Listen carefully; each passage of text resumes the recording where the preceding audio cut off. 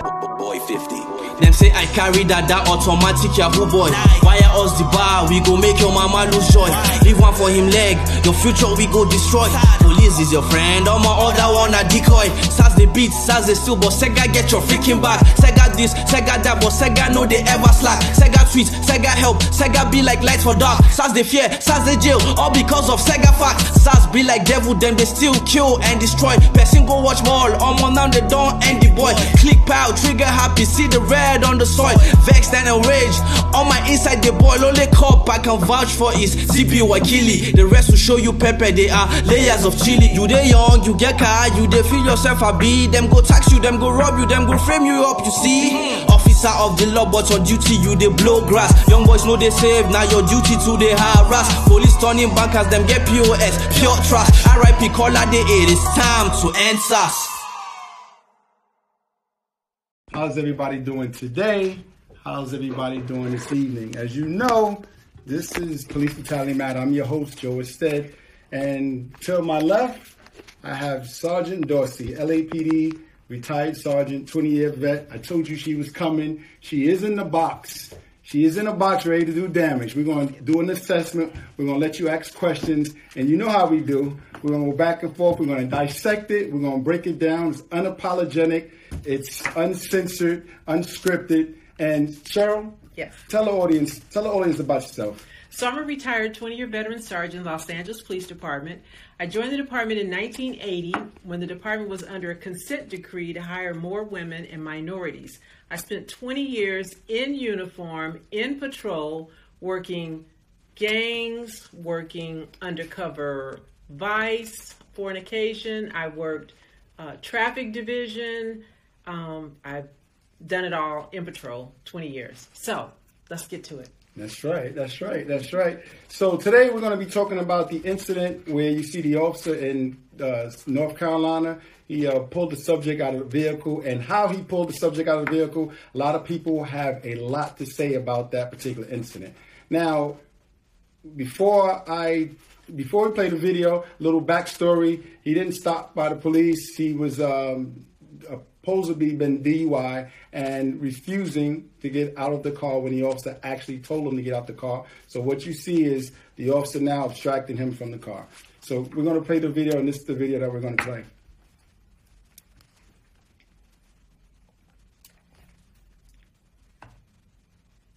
Oh, they see me. Yo, what are you doing? What are you doing? Yo, what are you doing?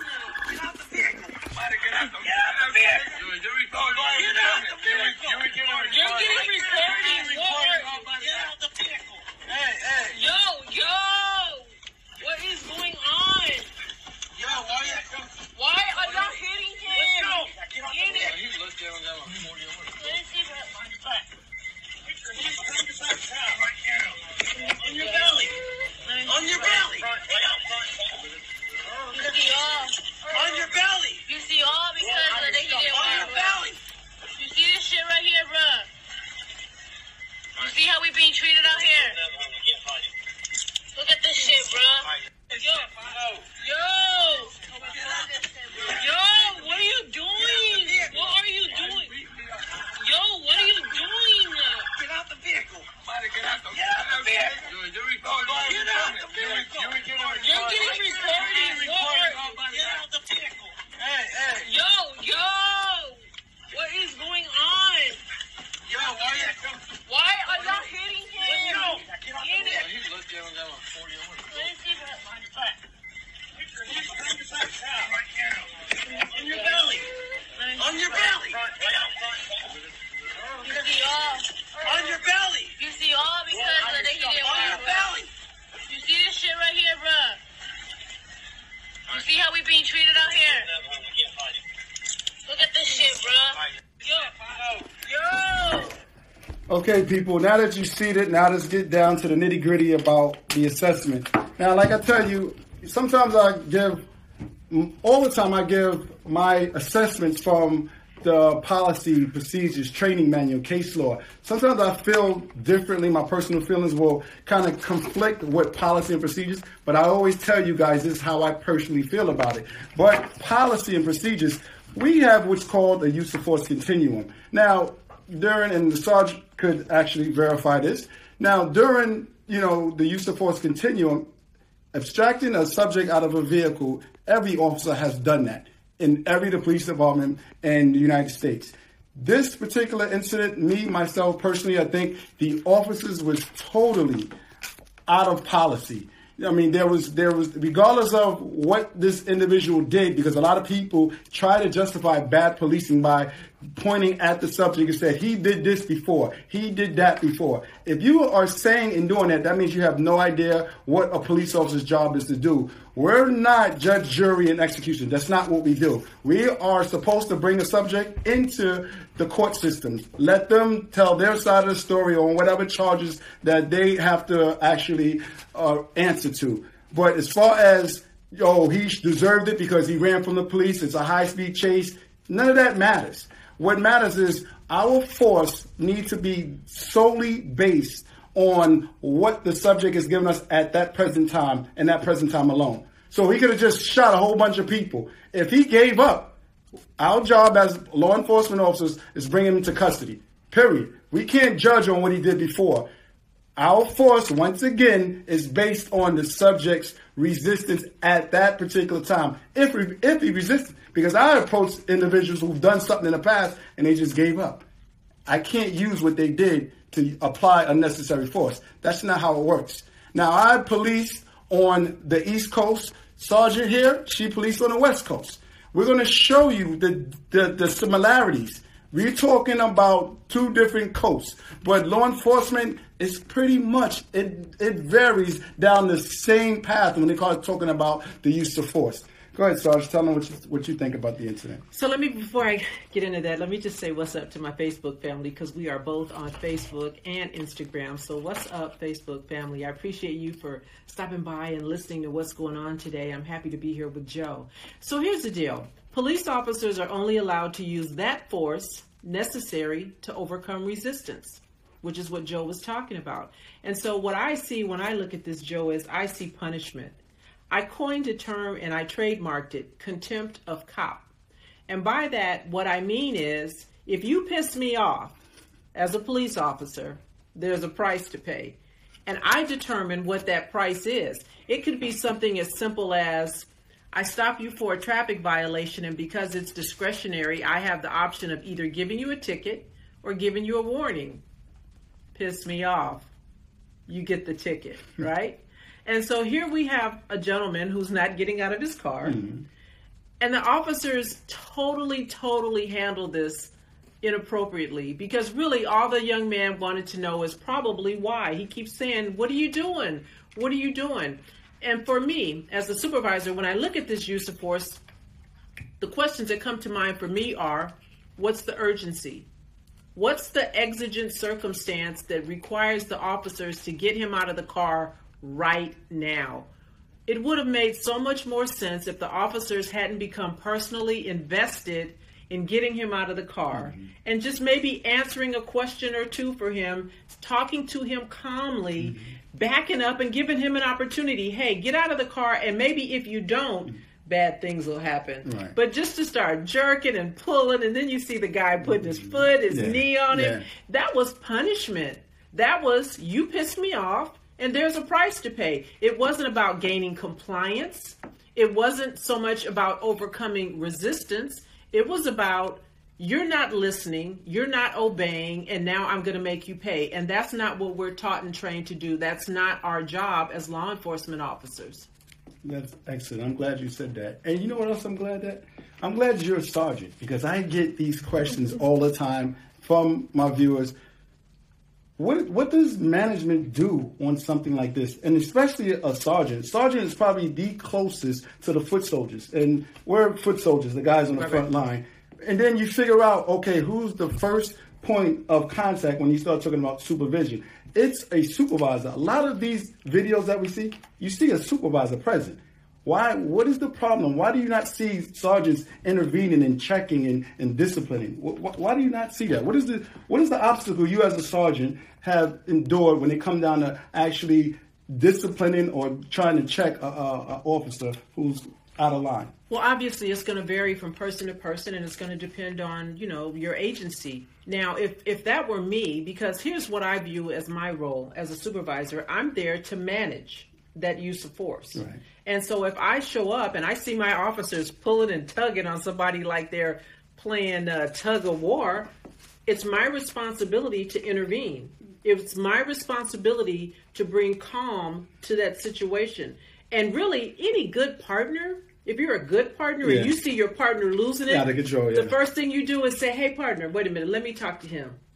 Let me handle it, right? Because what you're really trying to do is keep your partner out of trouble, right? Yeah. In addition to not making unnecessary injury to somebody that you're about to take into custody. Right. A good partner would do that. And so if you have two police officers and one doesn't have the sense that God gave a goat, and he doesn't intervene and stop his partner from committing misconduct, certainly as a supervisor, I have the affirmative responsibility. I had beef with the sergeant that was on the scene for Eric Garner, female sergeant. Yeah. And they tried to minimize and mitigate her failure to supervise by saying she'd only been a sergeant for a couple of weeks. Yeah, I see but that was her job. That was her job to say, hey, that's enough. You got a man saying, I can't breathe.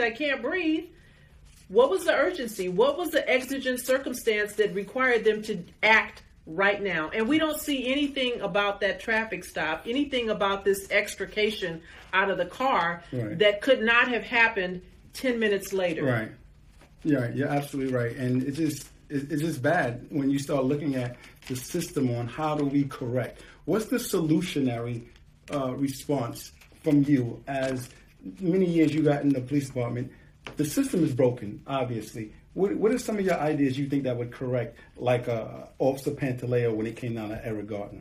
Well, listen, I think what people want and what I hear from certainly families is accountability. You want someone to be held responsible, right? If you have an officer who's uber aggressive, I promise you that's not the first time. That's not the first time they pull somebody out the car like that. That's how they get down. And because there's no accountability, right? Because nobody has ever told them either by way of discipline or some sort of write-up, administrative penalty, no one has demonstrated to them that that's inappropriate. So why would they do anything different? Yeah. Why would I change my behavior when no one has done anything to deter it? So these guys are going to continue to do that until someone loses their life. And that's the only thing that seems to get their attention. And then when someone loses their life, everybody's clutching their pearls as if, oh my God, we had no idea that this guy was so aggressive. When we see time and time again, if you had the luxury of looking at their personnel package, that's probably one of many extrications that he's done like that. And it's just unnecessary. Yeah, and you're absolutely right when it comes down to Pantaleo. He has a history of bad policing. He cost the city already thousands of dollars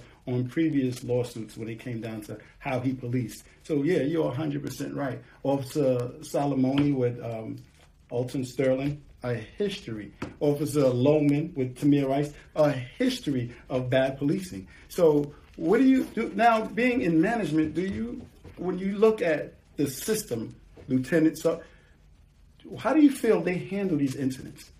Do you think it's more of I'm going to take care of the guy, or because you're a part of meetings that most switch soldiers are not part of when it comes down to management? Do you sit around and you go, yeah, this guy's a bad apple. What are we going to do? Or do we hide them? Because I've seen bad apples get bounced around.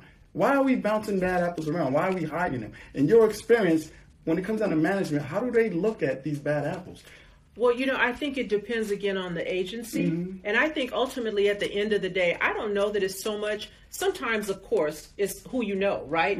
If I'm a sergeant and you're my boy, right? And I come out there, it's not Sergeant Dorsey and Officer Ested, it's Cheryl and Joe, right? Yeah, so if I come out and you're cutting up, on a wink, wink, nod, nod, I might give you some love. I may pull you to the side later on and say, you know what, Joe, next time, that's not a good look, dude. Do me a favor because you put me in harm's way. I'm sure that some of that goes on to some extent. But if you are higher up the food chain, if you're a watch commander or a captain in a division, or a police chief, I think then it becomes a matter of protecting the organism. Because a lot of times they understand, particularly when there's a death or there's great bodily harm to someone, they understand a lawsuit's coming, right? Yeah. And so their job, a police chief's job, is to protect that entity, that organization. And so they're going to do whatever they have to do. They're going to talk to you in a way that I call double speak and code talk. They're not going to admit wrong. They're going to say, well, you know, this is under investigation and there's a lot that we don't know. And then they're going to hope you forget, because most people do in 48 hours, and they change nothing. And sometimes officers benefit. Sometimes they're willing to make an example of someone. Rarely, right? Right. Timothy Loman, you talked about, who's trying to get his job back still. I mean, something is wrong with that guy. I don't know why he wants to be the police so doggone bad, but he's appealing his termination. I don't think he's going to be successful. And so every now and again, you see a situation. Michael Schlager, the officer who shot and killed Walter Scott in the back when he was running away. The officer lied and said he had taken his taser. Right. Every now and then a police chief says, dude, I can't. You're on your own. The cheese stands alone, right? Yeah. Most times, police chiefs are protecting the organization, I believe. Right. That, you know, you made a really good point. And I know most people don't know that. That brings it back to, you just gave an excellent reason why police shouldn't be policing themselves. Because if you got a chief, a captain, any type of higher brass investigate an incident, and his whole focus is to protect the entity of the department, what kind of fair investigation am I going to give if my job is to protect the police department? Well, you know, and that's why so many departments are starting to have independent civilian review boards, right? An independent entity that will take a look at that organization. The problem that I have with independent civilian review boards, and they're called different things. In Los Angeles, it's called the Police Commission. In New York, it's called the Civilian Review Board. The problem that I have with them is that they don't have any teeth. And so what I would say to those of you who are listening, to those of you who are bothered by police brutality, if you have an opportunity, and you certainly should exercise your right to go to these community meetings and talk to police chiefs and ask about independent civilian review boards. But more importantly, make sure that your independent civilian review board has teeth. Right. Because most of them just make recommendations. And so they may not like the use of force. They may not like the fact that the officer fired 15 times at somebody who, you know, probably didn't need to be fired at once. And they tell the police chief that, or the commissioner, and they say, okay, well, thank you. But then they do what they want. You're absolutely right. Do you feel like unions are a big problem when it comes down to correcting the problem? Because I know when it comes down to the NYPD, and you start talking about Pat Lynch, the union president, he thinks he's a defense attorney. He thinks, I'm just going to support all police. And then his argument is to keep us divided, us against them. And the community that I come from, this is exactly why that they don't like the police. Instead of saying, look, because everywhere you go, you're going to have bad apples. Right. Why can't we, as law enforcement, say, man, Loman, that's not how we do policing. You know, unfortunately, what happened is what happened. We're going to hold him accountable. We're going to charge him. He didn't follow policy. And my community will accept that. We're not going to accept, we got a split second to make a decision. We need to support him. So we have a huge problem. I think I think unions play a big part in that problem. What do you think? Well, see, unions are not like what people really think about when they think about unions. Really, police unions are just lobbying arms for police departments. Now, some are more vocal and some are more police apologists like, right? Some police, at least in New York, I felt like that police commissioner buckled to the pressure of Pat Lynch, right? James O'Neill, the commissioner who left because, I don't know why. I guess because he didn't want to take the heat that he was getting from his men, the vote of no confidence probably behind the scenes for firing Pantaleo. But listen, I mean, he fired Pantaleo not because of a chokehold. I've said this before on my social media platforms. Pantaleo wasn't fired because of a chokehold. Pantaleo was fired because he lied. And if you listen to the press release that the commissioner had that day, he said he was ineffective. And what he meant by ineffective is he lied, and the Civilian Review Board realized he lied. Now, James O'Neill knew that for 5 years, and he was okay with it. He left him inside working in the station for 5 years. But once the Civilian Review Board found out, and now it's no longer in his little kingdom, if you will, he had to act. And giving false and misleading statements in the midst of an administrative investigation makes you ineffective, right? Yeah. Knowing all of that, Pat Lynch used his termination, Pantaleo's termination, against Commissioner O'Neill, pressuring him to resign. And now you see they have this new guy, Shea McDermott, whatever his name is, who says, he talks like Pat. He talks like, my officers are going to get respect, even though they're not giving it, because we've seen some examples recently of NYPD not giving folks respect. But he's already coming in talking crazy, talking code talk, talking to his officers, saying, I got your back. You want to beat up somebody, you want to mistreat somebody, you want to be abusive, you want to be profane, I got your back. But I'm going to demand that the community respect you. What's up with that? So when you don't have anyone who's willing to hold them accountable, it's all about accountability. And every police chief serves at the pleasure of a mayor or a city manager. Sheriffs are elected officials. And so again, family, if you guys are bothered by this, you have a role to play in this. You need to vote these people out. You need to vote for district attorneys who are willing to prosecute police officers and not give great deference to what we say and take our word every time, we say that someone did a thing when there's ample evidence to prove that they didn't, right? Yes. How many times have you seen the report of a police officer and then the actual video so far apart from each other? So what is it that the officer is seeing that the video is showing that just didn't happen? Well, it's not that they don't see, they understand. And come on, police officers are savvy. Now, because of all the recording equipment, you hear officers saying things because they're creating an audio account. Stop hitting me, quit pushing me, stop kicking me, don't bite me. When the person ain't doing nothing but just sit there taking that ass whipping, right? I've seen that. And so officers create an audio recording to later substantiate that unjustified arrest, because once they put hands on you, I say this all the time, once a police officer puts hands on you, like they did that young man that they pulled out of that car, whether he was drunk or not, he was going to jail for something. Right? He was going to go to jail. They had to justify it. You already know, and you've been taught a long time, you put hands on somebody, you better have a charge to actually accommodate you putting hands on them. Absolutely. And if you don't have it, then you make it up. And who cares if it's a DA reject when it goes to the district attorney? I needed to justify, and there's a very low threshold, as you know, probable cause, reasonable suspicion, very low threshold to make an arrest. And if the district attorney reads the report and says there's insufficient evidence, okay, no harm, no foul. But I could not beat this guy's ass on the side of the road and then, give him an apple and send him on his way. You made a very good point when you started talking about a DA reject. Tell the people what that means so they know exactly what that means. So basically what happens is that police officers will stop someone, make an arrest for a thing, and then we write a police report. And in that police report, we have to create what's called a prima facie case for making that arrest.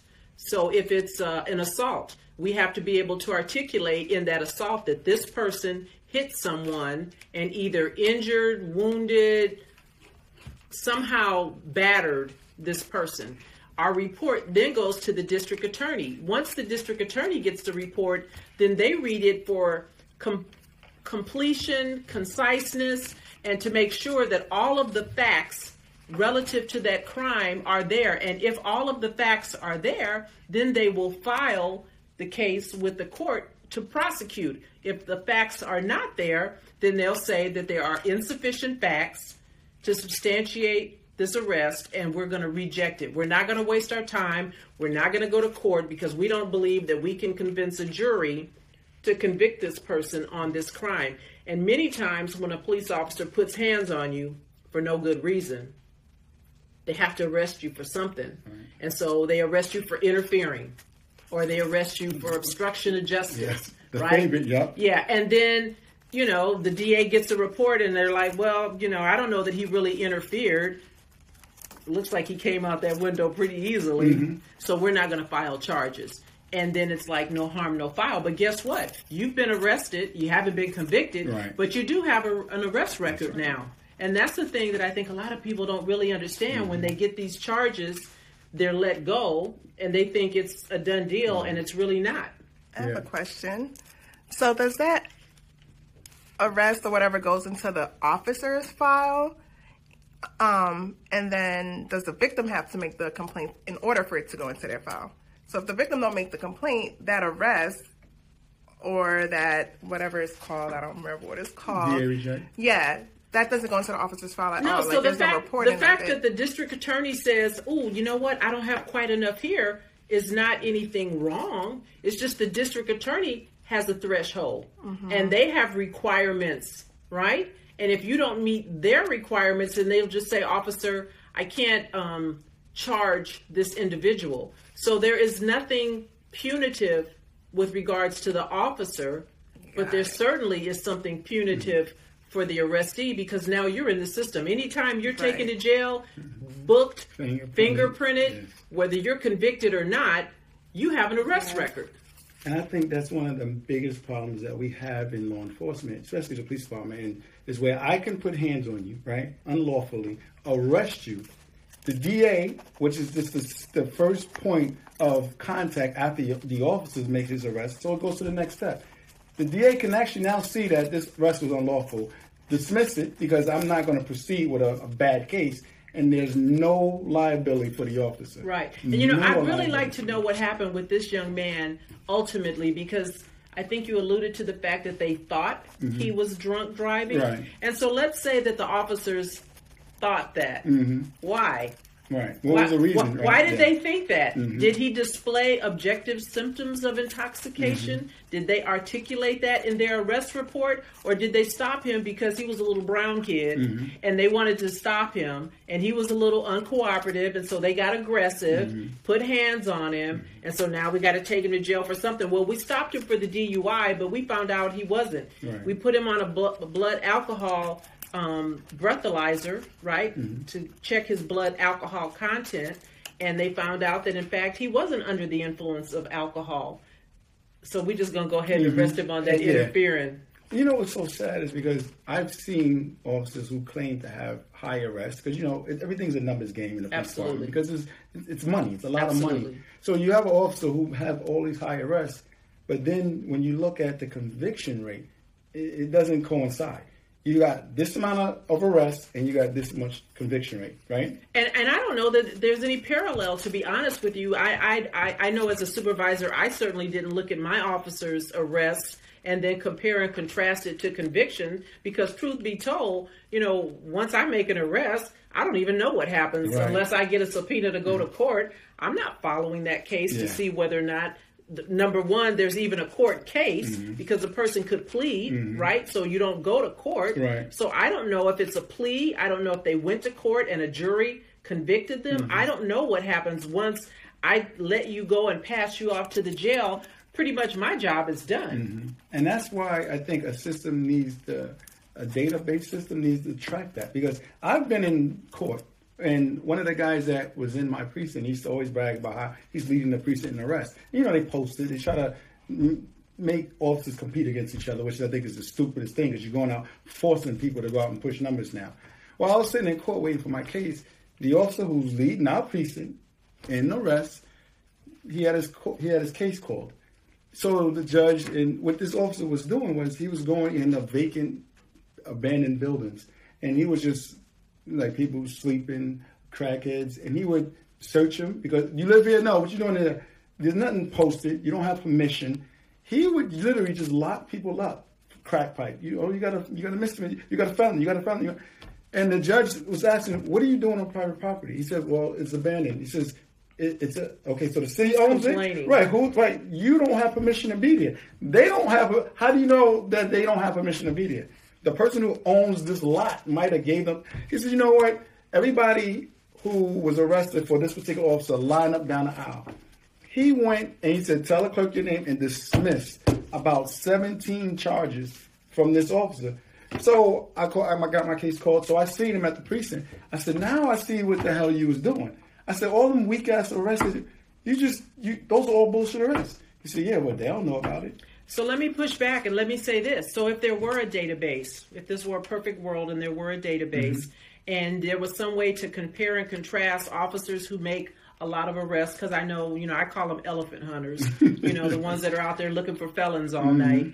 And then there are a, comparatively speaking, low number of convictions. How do you hold that against the officer? Because why we arrest someone is very different from why a prosecutor prosecutes that case, because they too have supervisors and they have rules and regulations and protocols and reasons why the case may not go to trial. So how do you fairly hold an officer responsible just because he's got a high number of arrests and a low number of convictions with all of the variables? With your scenario, that happens, but it doesn't happen enough to where it's so disproportionate. You have this amount of arrests and you only got this much conviction. Let's say you do. There's a huge problem there. If you're Is it? Yeah, yes, you should be flagged right out the gate. How do you prove it? If I'm in charge of that, if I'm in charge of the data, I'm in charge of accountability factor of officers. You got an officer here that got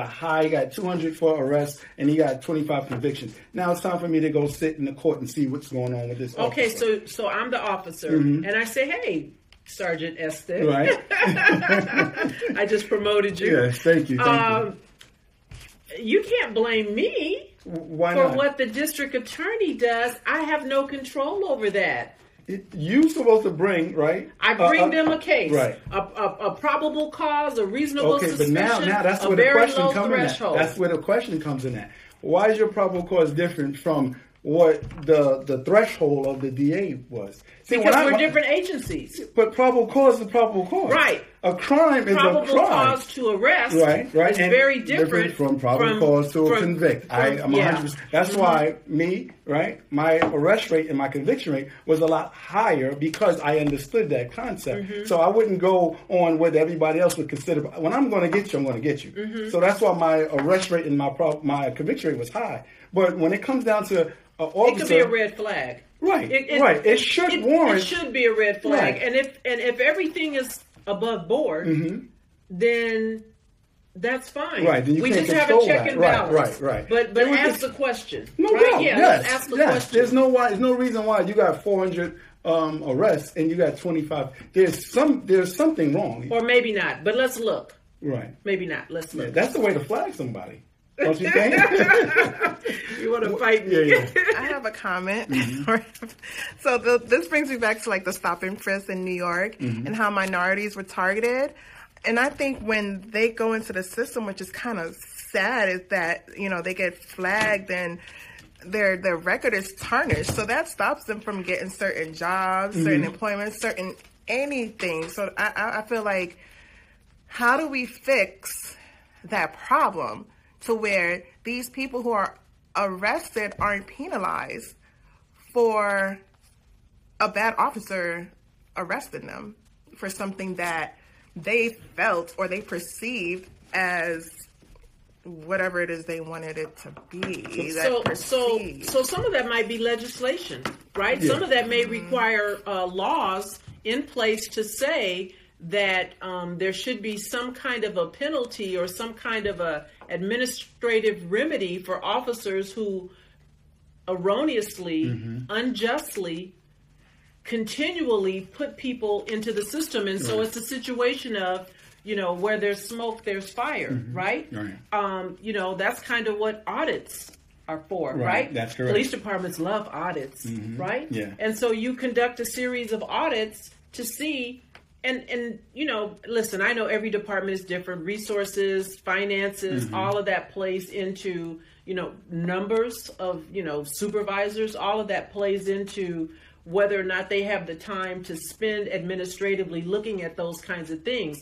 But I think when you have the same officers doing what looks like the same thing, if it walks like a duck and it quacks like a duck, don't tell me it's a chicken, right? That's right. So there's a way to fix it, I think, if they wanted to. I think they don't fix it because the system does what it was designed to do. How much more time? Because I wanted to go into one more thing before we go, because I think this will be a good time. Oh, we got time. Okay. Go to the video of the officer not shooting. Okay, I hope I have it because on I think there. that's a really good. And I want to get the sergeants, and she hate when I call her sergeant. I want to get the sergeant's viewpoint on this one.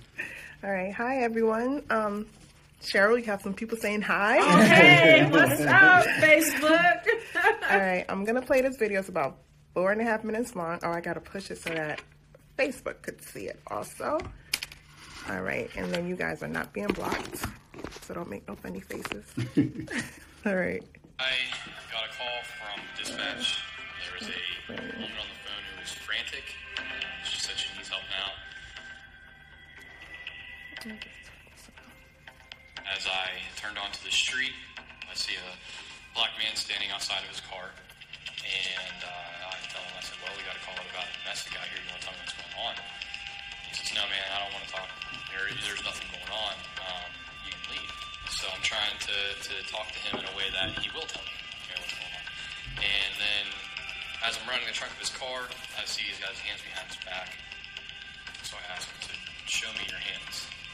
And he's backing away from me. He says, no, man, I can't do that.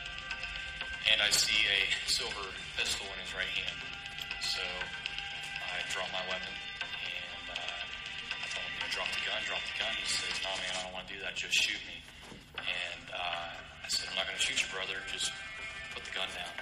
We hear over and over again about police shootings across this country. What makes this situation different, what makes this case different, is that our client, Officer Stephen Mader, tried to do the right thing. In my mind, I'm thinking, why is this happening this way? And then once he says, just shoot me, it's kind of like a click in your head, like he's being suicidal.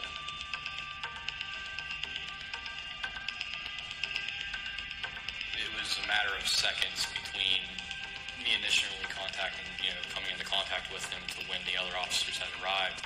The other officers get out of their vehicles, their weapons are drawn, and they're yelling, put down the gun, and then within seconds, as he's waving the weapon, one officer ended up firing 4 shots, and the last one hit the man in the head.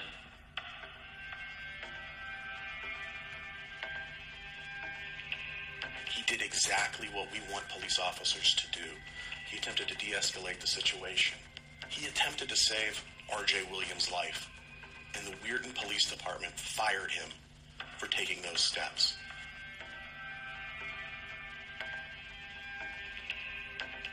Officer Mader had received extensive training on de-escalation and dealing with people who are suicidal through his time in the U.S. military. He was a Marine in Afghanistan, and he's a military police officer in the National Guard. So he knew how to handle that tense situation when it arrived. But he received that training primarily through his military service. We believe that our police departments really need to invest in both de-escalation training and training for dealing with people who are facing mental health crises. It can save lives. Someone calls the police at their worst time. You don't want to go in there giving them the mindset that the police aren't here to help. You want to give them the mindset that they're there to solve the problem and help you in any way you need. You gotta make a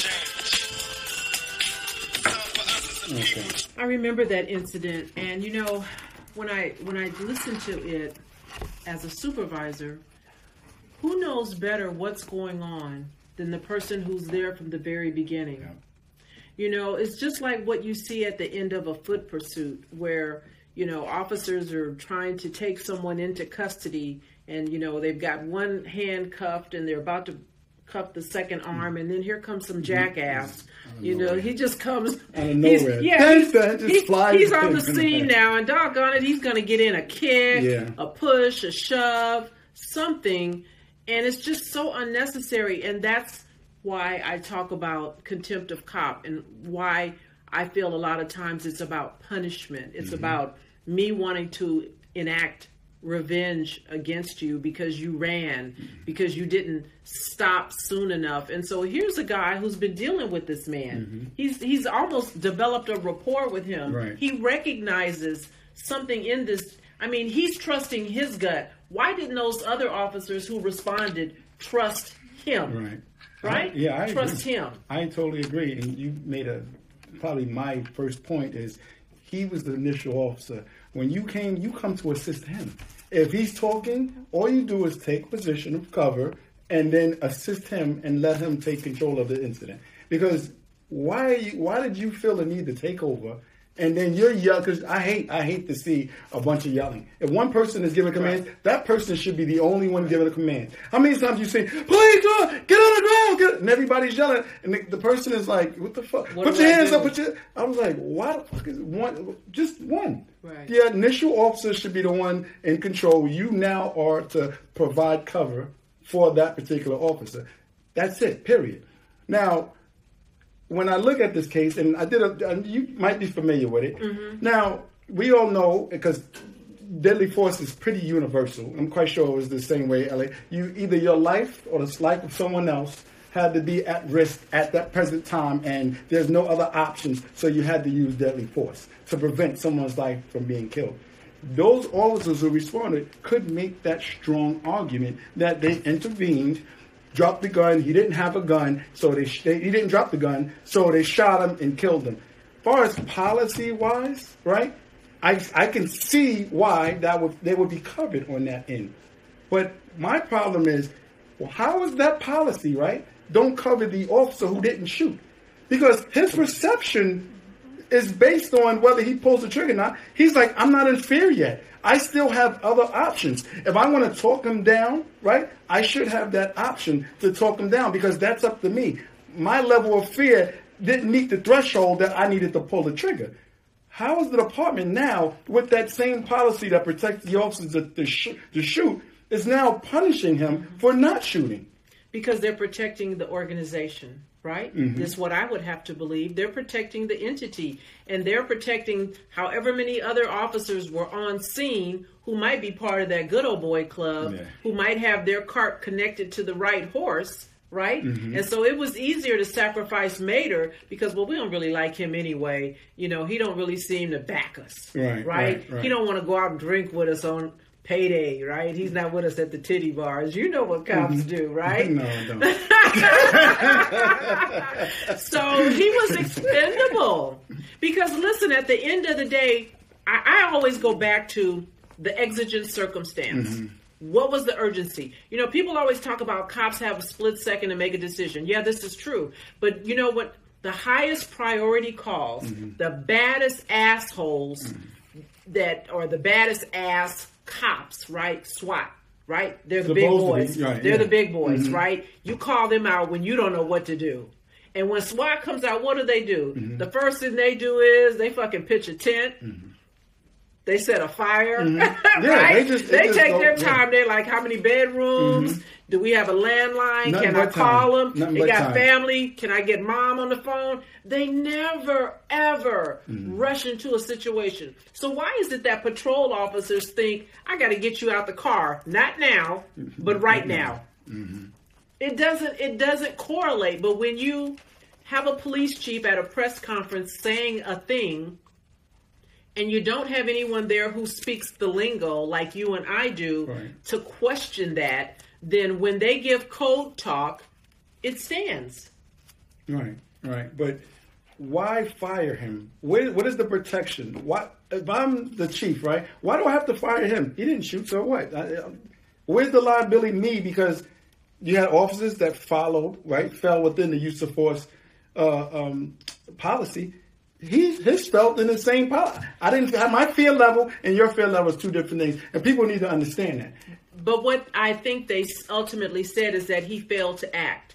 Right. In other words, they almost probably called him a coward. That is correct. That he didn't do the right thing. He didn't act, and so you can't have both. You can't have 6 officers firing because of a threat, and then have one officer say there was no threat. Right. It can't be both. Yeah, but when the officers shoot, they make that same argument. Yes. These officers didn't fear the fear that these officers, they make that same argument when it's flipped. But when the officer doesn't shoot, now all of a sudden he's wrong. Well, see, like I said, it's a matter of, and I wasn't there, so I don't know, but I'm just saying, obviously somebody had to go. Right? Yeah. Somebody had to go. And so it was much easier to get rid of this guy. Because listen, at the end of the day, right. Civil liability, it's all about dollars and cents. You're right about it's that. all about, how big is this check and how many zeros are we going to have to put at the end of it? And so if we understand that as an agency, as an organization, then their job as a police chief, in my opinion, is to minimize and mitigate that paycheck. Yeah. And so I can't justify, well, I could, but I choose not to, right. why this officer said his perception, which has just as much value, right. just as much import, is somehow not credible. He did not perceive a threat. They perceived a threat. Who's right? Right. Who's right? Under policy, they're both right. Because you can't gauge. You can't tell me what I perceive. Right, it's hard to argue what's in my head. How do we? There's a question. I wish I was in front of him. You made a good point that they had to decide who to pick, and it was easier to pick the ones who fired. Right. So that brings it back to if they had went with the ones who shot the man, it would have just proven their case that they were wrong. Right. And that that fear factor, that perception of fear, is false. At least in that instance, right? And not only would it have proven to be true against those who shot it. I don't know how many shot, but let's just say it was 3. So now, okay, so how much ink do I need in that pen? Because I got to write a check. I'm not writing a check for one officer who fired his weapon unnecessarily, who used deadly force as a first resort rather than a last resort. I got to figure out how to explain away 3 officers who used deadly force as a first resort rather than a last. If they were that worried, well, goddamn, stay in your car. Don't even get out. Yeah. Just stay in the damn car, and I'll just talk to you from a distance. And let me continue to talk this guy down. Let me continue to relate to him. Because, listen, at the end of the day, and I know that, we have a lot of discretion as police officers. There's such a thing, I believe, as spirit of the law versus letter of the law. And while, there are things that we can do, should do, or required to do, sometimes it's just about my humanity and your humanity. It's just about me relating to you as a person. It's about me giving you that thing that I would want you to give me if I wasn't the police. Answer my question. Tell me why you stopped me. Where's our shared humanity? I could be your mother. I almost said grandmother, because I could be your grandmother too, right? Depending on who you are, right? Would you treat your grandmother the way you're treating me? No, you wouldn't. And so that's why for me as a police officer, I had no problem. I was never ambivalent about how to treat people because I'm a mother and I have 4 sons. And I treated people the way I would want a police officer to treat any one of my 4 sons if they ever stopped them. And I know there's a way to take bad people to jail and take them and allow them to have their dignity as they go. Oh, yes. You're 100% right. I still can't understand how we as a society see that this is a problem and no one is addressing this problem. We got an election year coming up. Nobody's talking about police reform. None of the candidates. And I've been trying to, and I've been like a troll on these candidates' pages, asking them about police reform. What are we going to do? What are we going to do? Cory Booker finally responded and said, well, I'm going to continue what Obama did when he came down to policing. I was like, really? Whatever that means. You really answered it with that question, so I was kind of glad he dropped out. Anyway. If they address it, that means it's wrong. Nobody wants to say what is going on as far as police brutality is concerned is wrong. It's just, okay, this is what it is, so that's it. Listen. The system does what the system was designed to do at the end of the day, right? Yeah. I mean, you need police officers. Let's just be real. Let's call a thing a thing. You need police officers to put folks in jail because prisons need to be populated, right? It's money. And so at the end of the day, if you are not. Somebody asked her you're a Trump supporter. Right. I'm confused. How did you get that, sir? Yeah. Am I a Trump Lit supporter? Boy T.Y. No, right? I'm not a Trump supporter, sir. Where did that even come from? Right, that was Yeah. so Yeah, random. that was Archbishop. Anyway, yeah, you gonna make me cuss. No, I'm not a Trump supporter.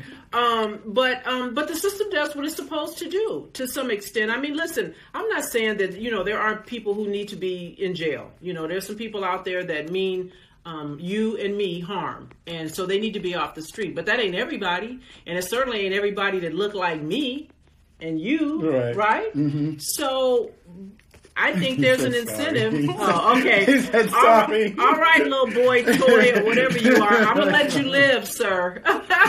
This time. But yeah, I think the system does what it's supposed to do. Because listen, with every wrong that I see right now, all of this stuff is so easily fixed. Look, I was just a lowly sergeant on the LAPD, and so if I can say something that resonates, that sounds reasonable, Right. as a little old sergeant, clearly, a police chief with a bunch of letters after their name certainly should be able to figure this shit out. Every police chief was a police officer. And so when they clutch their pearls and get surprised and shocked when the public asks them about a thing, they're being disingenuous. And if a police chief wanted to create an environment where police officers could report those who are tarnishing the badge and giving all of us a bad name, they would, number one, create safe zones so that police officers could report bad officers involved in misconduct repeatedly, because it's never just a one-off. But there's no appetite for that. And so that is why this system continues to perpetuate itself unless and until there's something that makes national news and they can no longer look the other way. And now the games begin. Oh my God, who knew? It wasn't quite what you thought. They only had a few seconds to decide. And so now, we play this game. Okay, so now they will arrest. But we're not quite where we need to be with convictions. They will arrest. Right, I've seen that. that. But we're not getting the convictions yet. And so we've got a lot of work to do. And family, I'm going to tell you, the onus is on you guys. If you are really, truly tired of police brutality, if you really want to see something different done, you have got to get involved and get engaged. You have got to attend community meetings. When a police chief is up for a second term or to be selected for police chief, you need to be there, and you need to be asking the kind of questions that we're posing now, or that we are prepping for you to ask. What about this, chief? What about a civilian review board? What about use of force? What about use of force, deadly force, only in the immediate defense of life? IDLE. Ask a police officer or police chief about IDLE, immediate defense of life. Yeah. They'll be like, what the hell, who you been talking to? They'd have to answer that question in a real way. But if you don't know the lingo, and so I hope that you will continue not only to listen to Joe here at Police Brutality Matters, but that you'll slide over to Sergeant Dorsey's Instagram account, Sergeant Cheryl Dorsey. Follow me on YouTube, Sergeant Dorsey Speaks, and listen to us help you help yourself. Yes, make sure you put her page on the screen so people can follow her. What is it again? She's At SGT, Cheryl Dorsey, SGT. on IG. Yeah. Yay, we're getting we hearts. definitely support each other, and we support the movement. And you brought up a very interesting, I guess, statement when you start talking about the accountability. And most people, and because I see with this fight, when it comes down to police brutality, it affects everybody. My community just happens to be affected a lot more than everybody else's community. But the community that I guess receives the least amount, they feel like, because they don't see it, right, as much, it's really not at the top of their priority list. But what they don't know, right, is that we're now over $1 billion in civil payouts. They're paying for that. I know we can spend $1 billion on a lot more better things than bad policing. So when people start understanding and realizing that, instead of paying for these officers who don't follow procedures, who don't follow protocols, let's take this money. We could put it in the schools. We could put it in the homelessness. We could put it into the service. I mean, it's so much things that we can put this $1 billion towards instead of bad policing. So once again, we are informing the community. Go down to your council chambers. When they have these council meetings, don't ride them off. Don't just be like, nothing's going to get done. Nothing's going to get done if we don't go down there and start voicing our opinions. When these elections come up, when the chief's contract is at the end, and they starting to whether they're going to renegotiate or get a new chief, these are questions that need to be asked by you, the citizens, because we're the ones paying for this. We're the ones paying for bad policing. And you know, the thing of it is that there's not one thing that's going to fix it. And so I saw someone say, hey, we need a list of questions. Listen, you don't need us to tell you what's important to you. You already know the questions. You just need to ask. You need to ask, and you need to demand that your police chief, this is a real simple one, accountability. What does that look like? Ask yourself, what does accountability really look like? And if you don't know how to get it, then you ask a police chief, how do we hold officers accountable? How do you hold your officers accountable? One of the things that needs to happen, because listen, I talk about this all the time when I do an analysis on a police use of force, particularly deadly force. I always, as a supervisor, see something that let me know that officer was about to nut up, if I could say that. I'm a cop with a potty mouth, don't judge me. But there's always a sign just before he does something really, really stupid.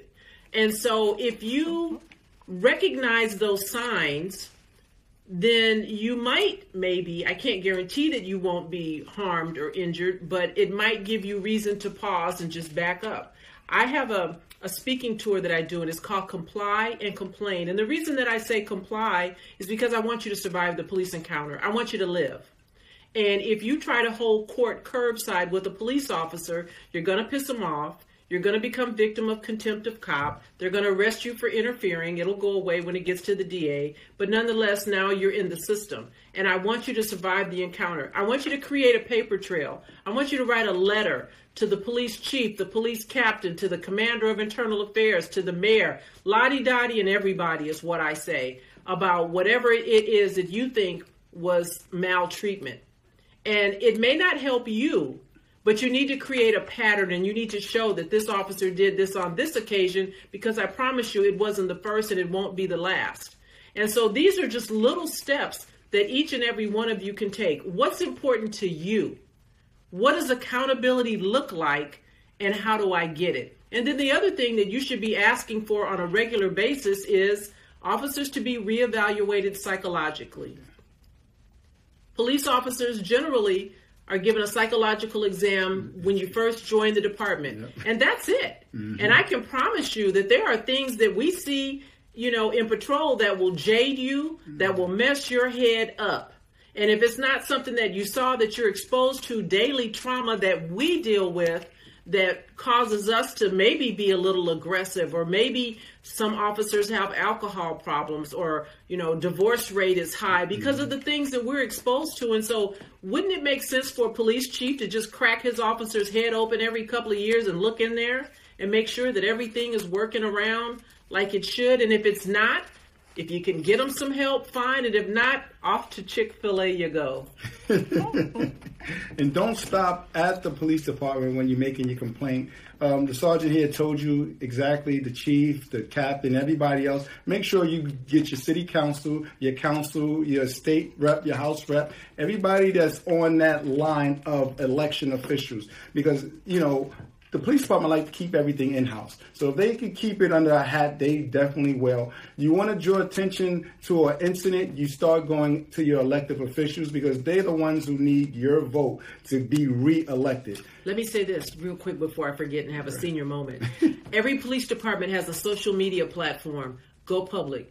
Police departments are publicity averse. Get on Twitter, get on Instagram. You guys know what to do. You're recording this stuff. You put it up on YouTube. Share whatever that maltreatment is on their public page and demand action there, and then wait for a response. That's right. I just got the signal. We got 2 minutes. So, like I tell you, it's always good to protest and stand up for yourself. But the officer, keep in mind, the officer has the home court advantage on the street. You will lose on the street. Your win is in the courtroom. And if you don't believe me, look it up, because taxpayers have been paying out over $1 billion and tax dollars to people who've been victimized by police. So please be safe, stay alive, and always film the police. Let me say something real quick. Jesse, Jen Will said, will the exam happen within the police force? If you're talking about the psychological, yeah, most police departments have what we call a behavioral science service, something like that. BSS is what we call it. So there are in-house psychologists that will crack our little heads open and look inside. So yes. We're closing out, so stay by to the people. Okay, everybody. Thanks for having me. Facebook family. Thanks for joining us. Visit me, Sergeant Dorsey Speaks on YouTube, my website, SergeantSGT.com or SergeantDorseySpeaks.com. Be good, be safe. All right. Thank you.